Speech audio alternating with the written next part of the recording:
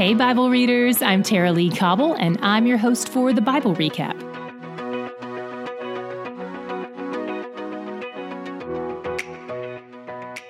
Yesterday, we ended our reading halfway through God's conversation with Moses, and Moses had given 2 reasons why God shouldn't or couldn't use him to rescue the Israelites from slavery in Egypt.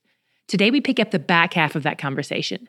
God gives Moses some signs to use to prove himself, and Moses gives God 3 more excuses or rebuttals to his call.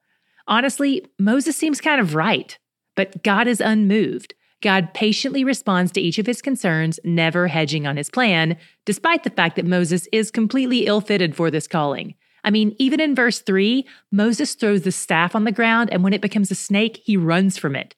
The guy who's afraid of a snake probably shouldn't go toe-to-toe with a dictator. But God reassures him, not with the promise that everything will go perfectly, but with words like these: I will be with your mouth and teach you what to speak. I will send a helper. Moses doubts himself, but God, his maker, reminds him who he's talking to. Questioning God's calling is an insult to the God who made him. All 5 of Moses' excuses are identity issues. Growing up in the environment he grew in, it would be shocking if he didn't have identity issues. At this point, it doesn't seem like he really knows or believes God, which means he can't really know who he is either.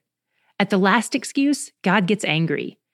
It seems like Moses' hesitation was an affront to God's wisdom in calling him, as though Moses believed God wouldn't be sufficient.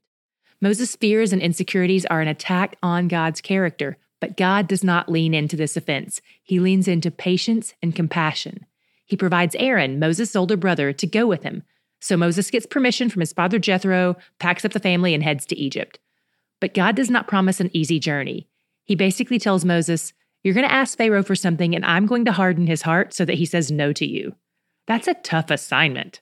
But in the part of this conversation we read yesterday, God said that with a mighty hand, he would compel Pharaoh to yield. So at least Moses has that to hold on to.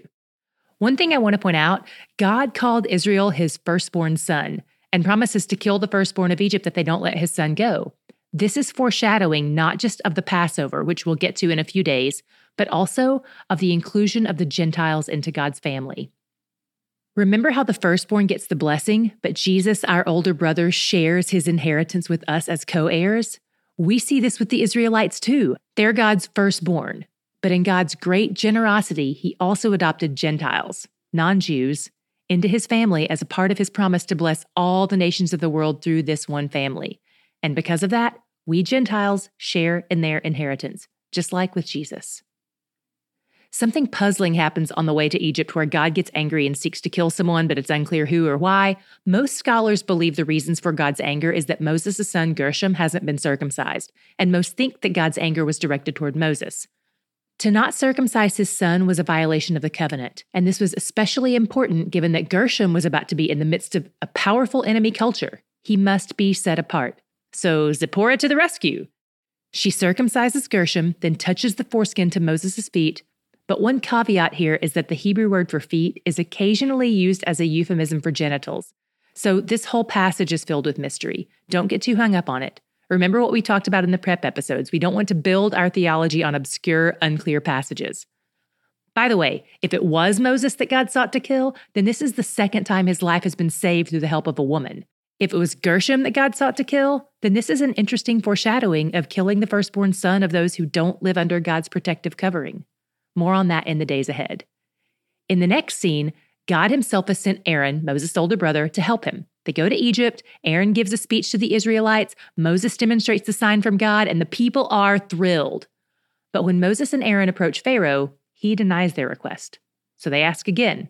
This time, he not only says no, but cracks down even harder on the Israelite slaves who blame Moses for it. Moses obeyed God's commands, and things got worse. God tells Moses to go back to the Israelites and remind them what he's promised, but they don't believe him. They were excited when Moses first showed up on the scene, but their enthusiasm got crushed by the extra workload. Life has been too hard for them to be hopeful. Then God sent Moses back to Pharaoh to try again. We end up with a genealogy connecting these 2 messengers with the lineage of people they were coming to rescue, and a reminder that Moses feels inadequate. But this marks a turning point. After Scripture makes this connection, we don't see Moses doubting God's power anymore. He's finding confidence and freedom in God despite his own shortcomings. Where did you see God at work today? Here was my God shot. I saw so much of God's compassion in his response to all the hesitation Moses displayed. God knew his story. God knew his brokenness. He was patient toward Moses and his self-doubt. Later, I saw God's compassion again when Moses went back to the Israelites a second time after their workload had been increased and their former excitement had turned to despair. They couldn't muster any kind of faith on their own. Heartache and oppression can steal your ability to hope and trust in the words of God. God knew they had no strength to fight, so he sent someone to fight for them. He sent someone who had received his compassion to demonstrate it to them. He sent a conduit of hope and freedom to the people who were hopeless and who had never known freedom. He's compassionate, he's attentive, and he's where the joy is. If you've got 3 seconds to spare, we'd love for you to rate this podcast on the platform where you listen. That really helps others to find us, and we want to help as many people dig into Scripture as possible. 5-star ratings are our favorite, and if you want to leave a review as well, we'd love that too.